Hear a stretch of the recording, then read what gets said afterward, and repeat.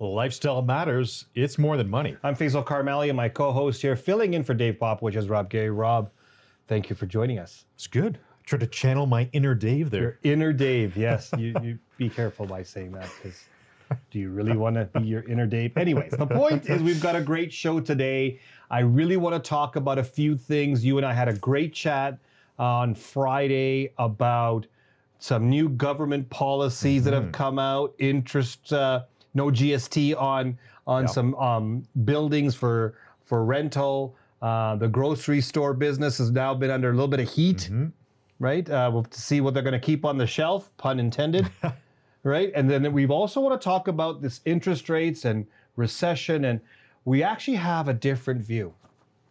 Higher interest rates are a good thing. Let me say that one more time. Higher interest rates are a good thing. We're going to bring a professional portfolio manager who's actually pounding the table saying this is a good thing. Let's take a look at the opportunity. So we're going to definitely have a great show today. There were some key economic numbers and key points that came out this week in the markets. Yeah, you're exhaling quite a bit here. What did you see this week that caught your attention? Yeah, it was, so I covered half the week. Dave passed that off to me on the big news days. So a ton of news came out midweek here. We had ECB raise their interest rates, 25 basis points come out and say that that's probably the end. It's going to be a pause. We can touch on that in a second because there are certain countries in Europe that are already in recession. So we'll talk about that. On the U.S. side, we had a ton of economic data come in. We had PPI, so the Purchasers Index. We also had retail sales, both up more than analysts expected. So let's break it down. Let's start in the U.S. and in Canada. When you see these numbers that have come out, Purchasers Index, retail sales, what is it basically giving a hint on what's happening? So I looked at the headline numbers are always up right now, right? And we always have to look at the core numbers, break out some of these volatile numbers. Gasoline was the headline. It is a lot higher month over month. So it was the upside, right? So if you strip that out, there wasn't a huge gain, and it is actually starting to slow. You're speaking of producers' prices. Now let's just make the connection properly. Producers' prices go down. What they sell for can also go down, and that would actually slow down inflation. So hint one, hint two. However, retail sales, better than expected. Still strong. The consumer is still spending, especially in the U.S. Resilient is the word, and it's caught many by surprise. If you are in the Calgary area, for example, pick a Wednesday night. Not a very exciting night if I said Wednesday night. Go to a restaurant. People are still have that resiliency to spend. People are spending money still. It's crazy. Right? But is it crazy? We talk about a 5-6% unemployment rate. I'm using broad numbers here. That means 94% are employed. What are they going to do? Stay at home? They may not spend as much on everything. We're seeing the shift of behavior, but they're still spending. Yeah. So it's going to happen. Retail sales, people are still buying stuff. Yeah. So that's a good thing for the economy.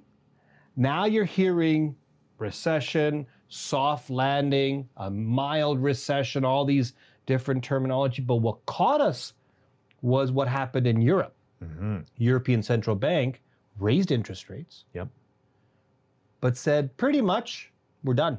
Yeah. Very bold for a central bank to say we're done. The market didn't move on the interest rate hike. It was the commentary and the Q&A to Christine Lagarde afterwards. And she basically came out and said, we are done. We're not going to put the countries more in recession. This is the first time I've heard the central bank out of Europe or any major, with exception to Japan, any major central banker focusing on the recession versus focusing on inflation. You've got two outcomes, higher inflation or a deeper recession. Yeah. And right now, the European Central Bank is yielding to a deeper recession. They want to prevent that from happening. So what does that mean for decisions in North America here going forward? Because we have one coming up here next week, right? And the what are we at, 95%, right, that they're going to pause here next week. That's pretty much baked in now. Yeah, so the market is basically predicting that there's going to be a pause.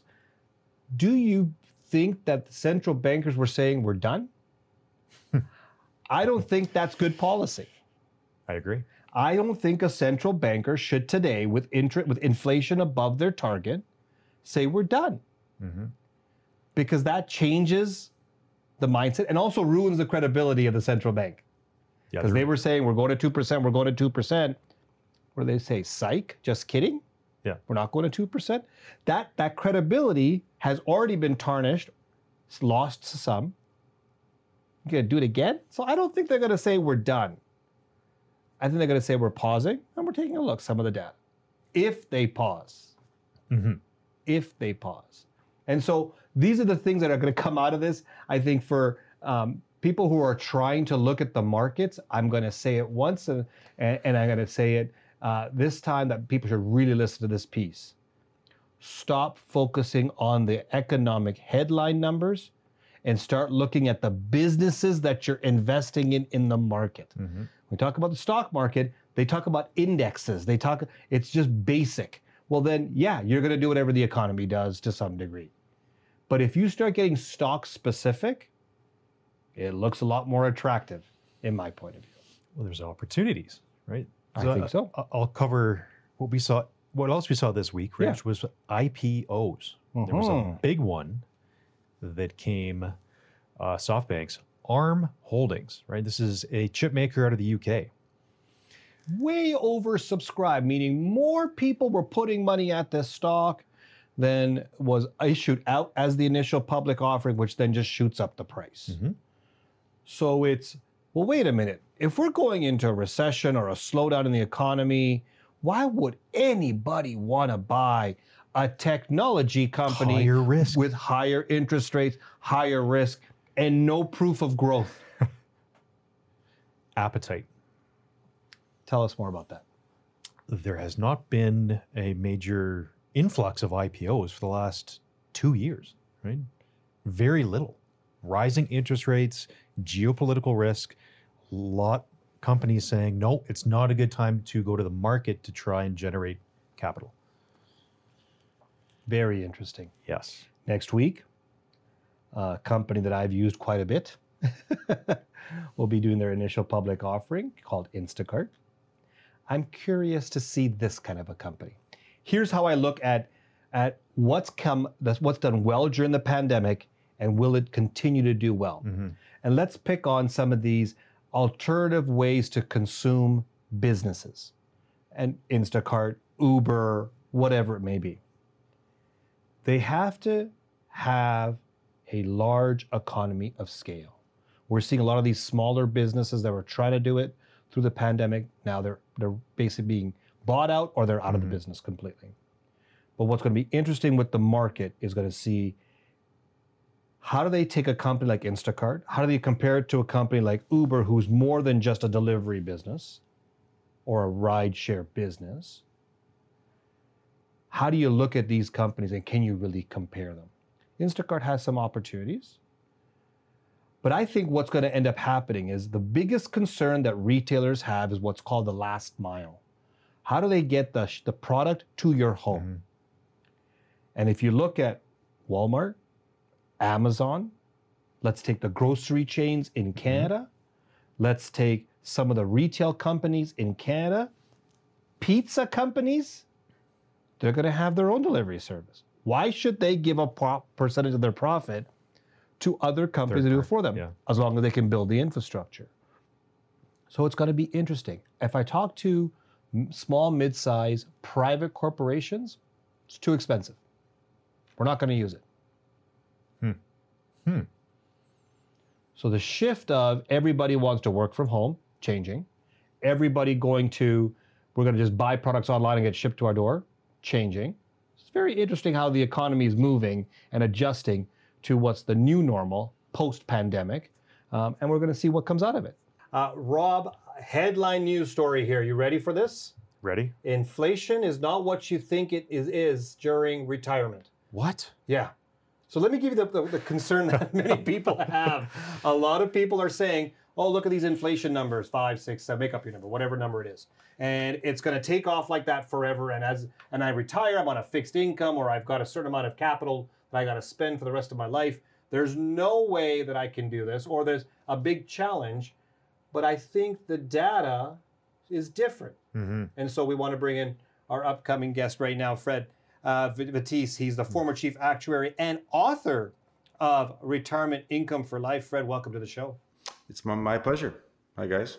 Okay, so the article that you put in the Globe and Mail talks about income needs and how it not necessarily always rises with inflation. So this is a shocker for many. Walk us through what your analysis is. Well, it shouldn't be a shocker for anybody, really. First of all, a guy called Jeffrey Calvert wrote a book a Canadian book back in 1977 that talked about this very phenomenon, about how people do spend less, especially on durable goods and such, as they get older. So that was known. I knew this when I was like 15 years old. I had a grandmother who came over from the old country who had virtually no income, but she never had any needs. As a matter of fact, she was still giving us cash gifts, even though by government standards or benchmarks, she would have been considered to be dirt poor. But there was no problem there in terms of that. Then I saw that with my own parents as they got older, that they stopped buying cars. My father easily had the money to buy a new car every couple of years, but he kept the same old Audi for like 15, 20 years. They stopped buying durable goods. I think last time we bought a sofa was in the 1960s. And so on. But so I saw that just in terms of my own personal experience. That isn't what I based the book on, though. There were a number of studies. For example, there was a study done in Germany by someone called Borsch Suppan. And anyways, in that study, he looked at 40,000 households, and he looked at how assets were being drawn down in retirement. And what was happening in the 1960s, in their 60s, was what he expected to be happening, that the assets were slowly drawing down, and so their balances were getting a little smaller because they were spending the money. And then something surprising happened between ages 70 and 75. Instead of the assets drawing down further, suddenly their asset balances started to grow, their account balances started growing. And they tried to figure out what was going on. They just found people were starting to spend less money once they reached somewhere in that ballpark between 70 and 75. So they studied that further, and they concluded that the reasons for it were because people either had less ability to spend money because they were less mobile than they were when they were younger, or less interest. Maybe someone lost a spouse and were no longer really interested in exotic travel, things like that. So that's what they found. Looking at Canada, Malcolm Hamilton, probably our best actuary in the past couple of generations, had done a study about 25 years ago where he sifted through data from Stats Canada. Very difficult to get through, by the way. He had to go through quite a few hoops to get this data. But what it showed was that the amount of money that seniors were giving away as cash gifts was a very substantial amount. Don't have the exact numbers in front of me, but it was like 20% of their money they were giving away as cash gifts when they were in their 70s. Then when they were in their 80s, they were giving away even more. Once again, it's kind of suggesting that they weren't spending all their money because they didn't really feel like spending all their money. Then there were other studies done. And they all showed virtually the same thing. There was a Swedish study done that showed this. There was a very extensive one done in the UK by Brancati, and once again it showed that people at all income levels were spending less money as they got older. There was a big drop between ages 60 and age 80. And they asked people if it was because they were constrained, they didn't feel they could spend the money. They just they indicated no in general, that they just didn't feel like spending the money. So and as a result of all that, I looked at many different studies, and Americans have come up with a bunch of them to show what the percentage reduction would be. And I roughly worked it out that here's what happens. In your 60s, your spending does keep up with inflation. In your 70s, it's less than inflation by about 1% a year. So in real terms, your spending is dropping by 1% a year. And then in your 80s, it's dropping by about 2% per year. And then in your 90s, all of a sudden, it starts keeping up with inflation again. At that point in time, you're probably under long-term care, or you have a personal support worker, and you're beholden to somebody else to meet your needs. So that's kind of, and that's what I based my book, Retirement Income for Life, on.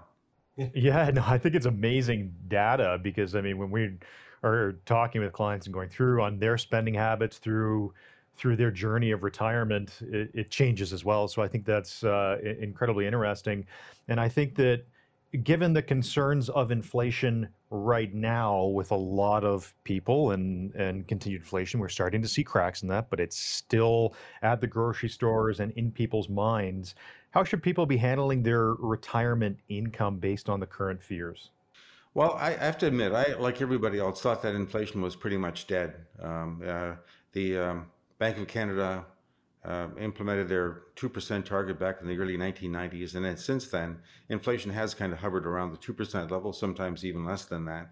And I thought that's just how it's always going to be. What I didn't count on was a pandemic. And I guess it could have been anything else. It could have been some other major crisis or black swan event, as they call them. But it was the pandemic, and the government spent huge amounts of money, as we know, and not only Canada, Canadian, but other governments did. And we're having this problem in developed countries around the world, where now that the large amounts, they were spending large amounts that they didn't have, that it's kicked up inflation everywhere. I guess it spiked at around the 8 or 9% level, which we hadn't seen since the late 1980s. So what it means to me is that if it happened now, it can happen again. It can happen. It may not, won't be because of COVID. It'll be because of something else that we can't even predict. It might be in 5 years' time or 10 years' time.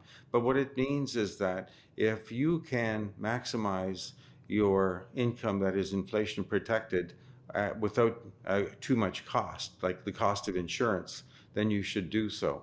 And by that means, for example, that if you can start your CPP pension at age 70 instead of 65 or 60, you should do so because it would be that much greater, and it is fully inflation protected. If you can postpone your OAS. I was never keen on postponing OAS because the bump isn't quite as great as with OAS as it is with CPP, but it's still substantial. It's 36% more at 70 versus 65. And if you can do that as well, then you should do so because, once again, it's fully inflation protected. So anything that gives you inflation protection is a good thing as far as I'm concerned, as long as the cost isn't too great.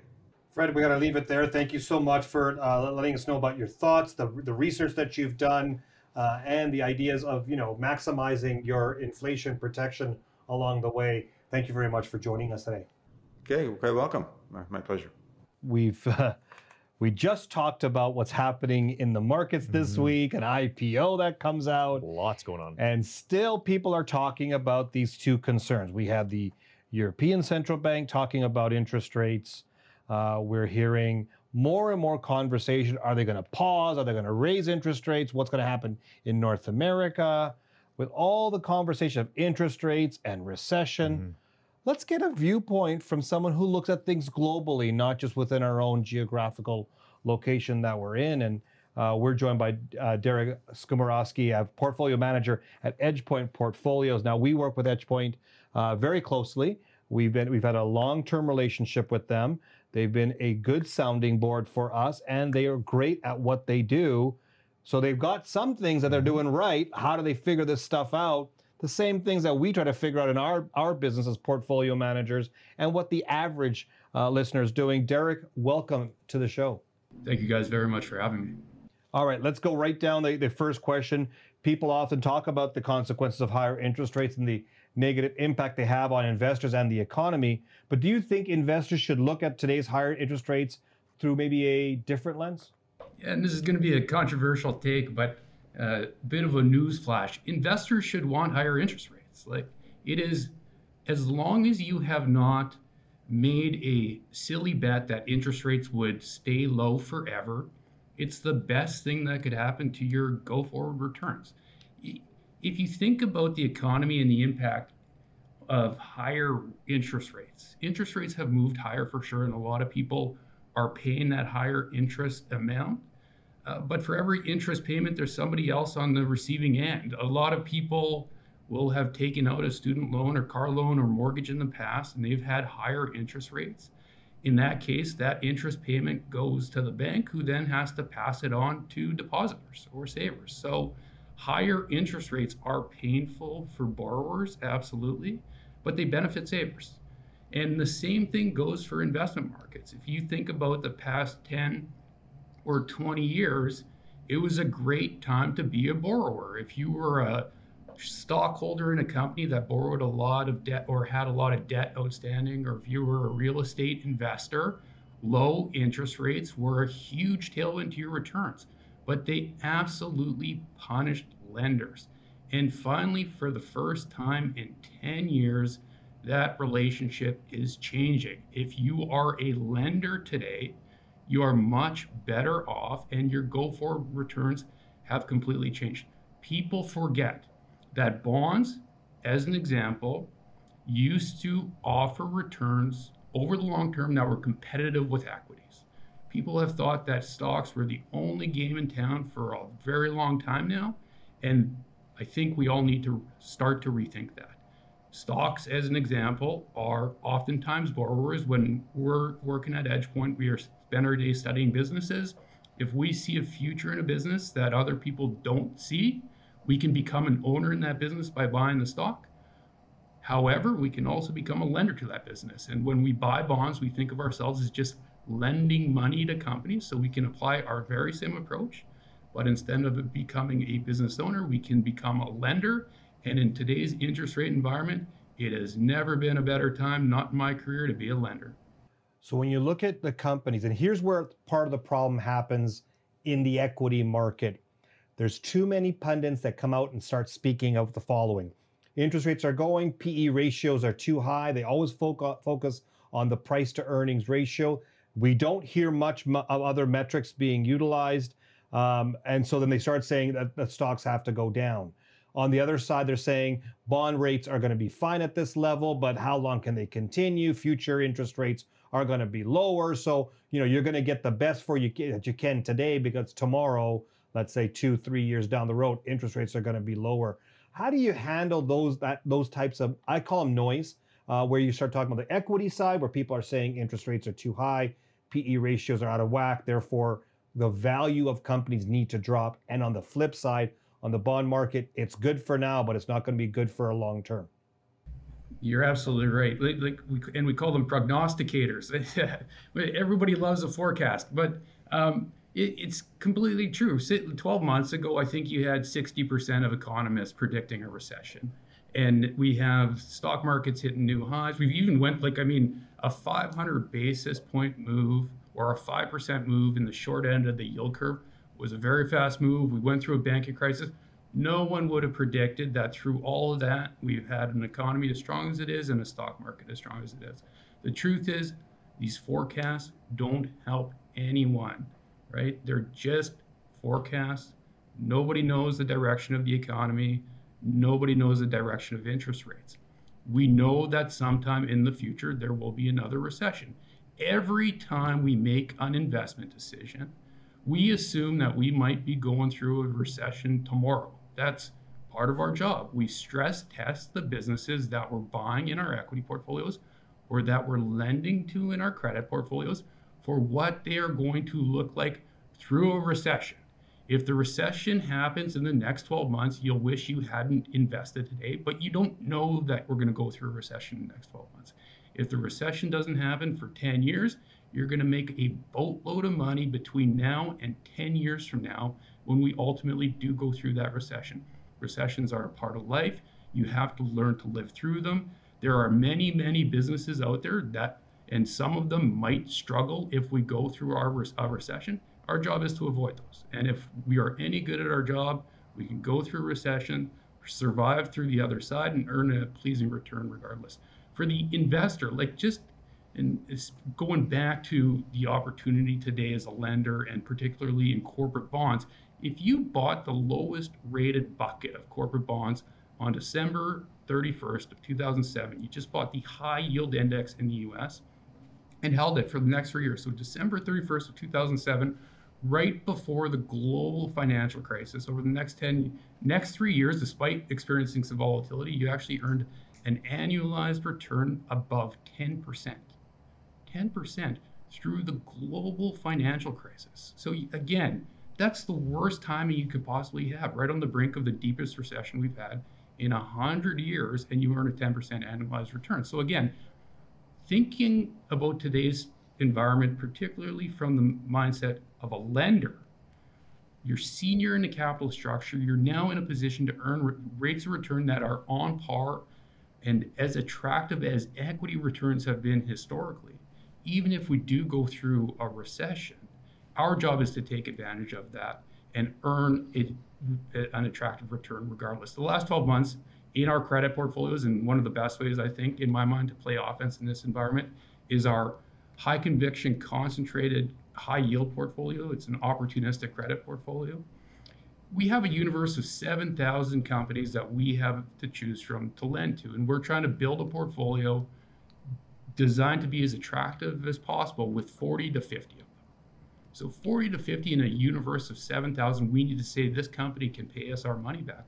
In today's environment, in the last 12 months, we found 22 new ideas in the portfolio, earning a return of close to 10% across 7 different industries.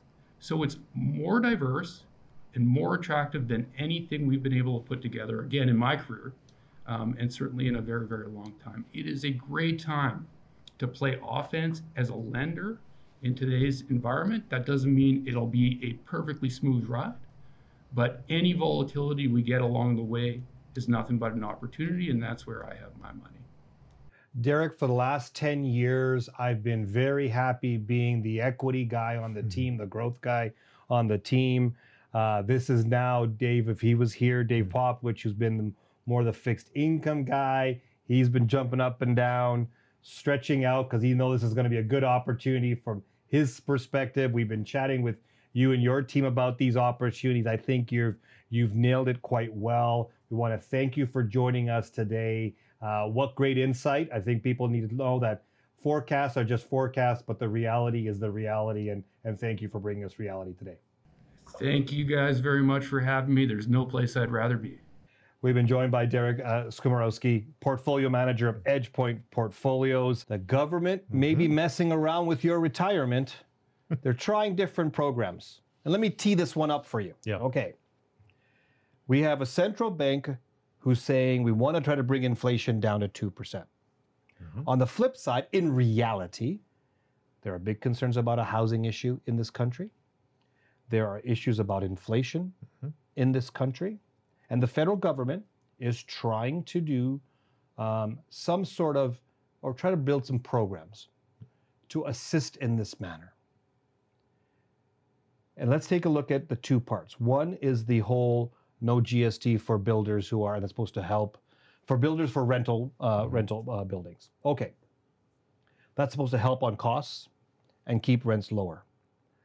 I have a hard time understanding that if you take out a cost, that's going to get flown through right to the end user. I have a hard time understanding that.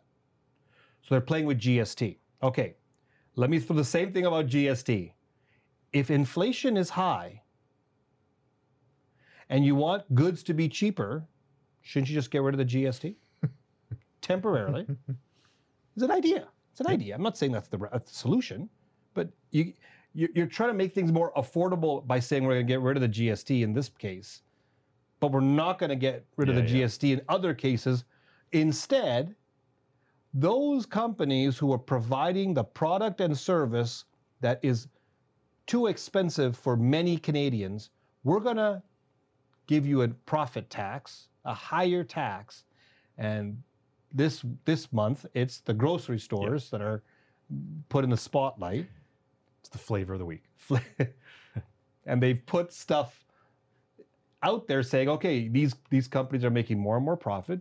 You reported on Empire, and they're making more profit even though they're going through some issues with their staff in British Columbia, and people are saying it's getting too expensive. So the government wants to step in and try to figure out, how do we make grocery prices cheaper? I know, tax the profits. It's very interesting.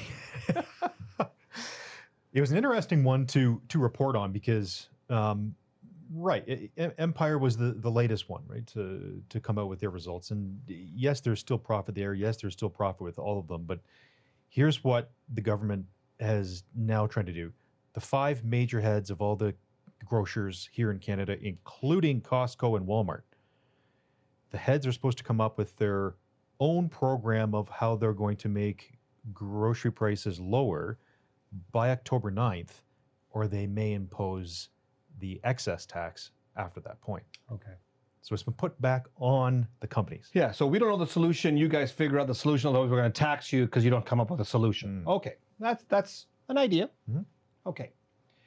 If I was running a business that the government said to me, if you don't come up with a solution to lower your price for the product, I'm going to tax you for your excess profits. And we'll define the word excess based upon what the federal government's saying is excess. Okay. So if I'm a retailer and I have 300 different types of mac and cheese, pasta, what's going to give my company, my shareholders, the people who put their capital at risk on this business, their profit, and still lower the cost? You get rid of choice. And you provide your own product. That's one example. We've heard of all the major grocery chains that have their own brand. Why would I put more choice out there if they're not competing on price? Because everybody's kind of got this problem of it's costing too much, and they all got to make a profit. To the stakeholders, to the shareholders, to the investors, it's going to be the highest margin. So let's kind of break this down. I've learned a lot about this working and researching retail companies. Okay. The best form of a company to make a profit, the most healthiest profit, is if you're the manufacturer and distributor of your own product versus just the retailer of someone else's product. Control. Yep. Because there's so much marginal profit between that. So let's remove a whole bunch of competitors off my shelf. Let's lower my price, and I can still make things cheaper to keep the government happy. I can drop prices by 10% if I get rid of choice. Now, it's a healthy balance. Consumers will say, I have no much choice in this store versus that store, so I'm going to go there. It's going to happen. But if these grocery chains start thinking about this, you're hurting the consumer. You're not helping the consumer. It's not just a cost issue. There's value behind this. Or I can do shrink inflation. I can have the same mac and cheese box by my competitor, just in a smaller box for a cheaper price. Well, and opening up the control too, right, of competitors. Right, that was another part of this program, was the geographic control that some of these big grocers have to no competitors in that area. Correct. They're trying to fight that. For smaller people trying to get into this space or compete, it's going to be tough in this environment. It's going to be tough. And so in one side, the central bank wants to raise interest rates so that it slows down the economy. On the other side, the government's looking for controlling the pricing so it becomes affordable. Okay, so they're both kind of aligned there. But in the back door, provincial and federal governments are writing checks to help people as well so they can keep up with inflation. How does that all work together? And I have a concern with this because is it a country you really want to invest in? As a portfolio manager, I look at what the government policies are and where's the best opportunities. In Canada, I believe there are some companies worth investing in. I don't believe, relative to other countries, that Canada is the place to be. And those companies that you invest in that are Canadian, you also look for They're something making else. more money outside of Canada than ever before. Yep. It's interesting that they are Canadian domiciled, but they're not just Canadian serving. So that just tells you how confident I am that this country is a place to invest. Then I I look at where's money flowing. Capital can move anywhere around the world very easily. Okay, where's the money flowing? Mexico, which I've been calling the biggest threat to Canada, before the NAFTA agreement was renegotiated, I said, watch out for Mexico. They're our biggest threat, not the US. More capital, more businesses, a 40% increase in the amount of foreign companies coming in to do business in Mexico is happening. I don't hear 40% of foreign companies coming into Canada to do business. GDP growth, right? As a percentage. It is unbelievable what's happening. So where's capital flowing? Canada's not in the top 10. Same people trying to control their groceries. So we need to look at how, as an investor, do not, this is my biggest tip for the day, do not look at the country on the investment, look at the investment. Focus on the investment. Is that company able to do more than just be the output of what the local economy, the country's economy is? That's where I think we're headed. That's where I think there's an opportunity. And I'm gonna have more conversation about this at our upcoming seminar, talking about the opportunities that are out there and how we can help grow your portfolio through your retirement so you can live the lifestyle that you want. When is that seminar, Rob? We got it coming up Tuesday, September 26th, 7 p.m. This will be in person at the Hamptons Golf Club. Go to morethanmoneyradio.com to register. On behalf of Rob and myself, I want to thank you for joining us today. You've been watching More Than Money on QR Calgary. David Popowich and Faisal Karmali are portfolio managers and investment advisors with CIBC Wood Gundy in Calgary. The views of David Popowich and Faisal Karmali do not necessarily reflect those of CIBC World Markets Inc. Clients are advised to seek advice regarding their particular circumstances from their personal tax and legal advisors. If you are currently a CIBC Wood Gundy client, please contact your investment advisor. CIBC Wood Gundy is a division of CIBC World Markets Inc., a subsidiary of CIBC and a member of the Canadian Investor Protection Fund and Investment Industry Regulatory Organization of Canada.